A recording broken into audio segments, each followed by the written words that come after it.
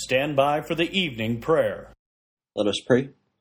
Almighty God, we are grateful that public pressure from our emails and friends has caused Mitt Romney's openly homosexual military spokesman, Richard Grenell, to resign.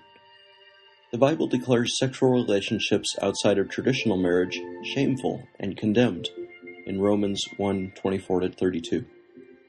We do not stand personally in judgment of sin, but we raise a warning as messengers sent from the judge of the destructive consequences for us and our nation in Matthew 7:1-6. May Richard Grenell turn to Jesus Christ for his salvation and experience total forgiveness and cleansing. In Jesus' name, amen. This is former Navy Chaplain Klingenschmidt. Would you please add your amen to the petitions at our website, prayinjesusname.org.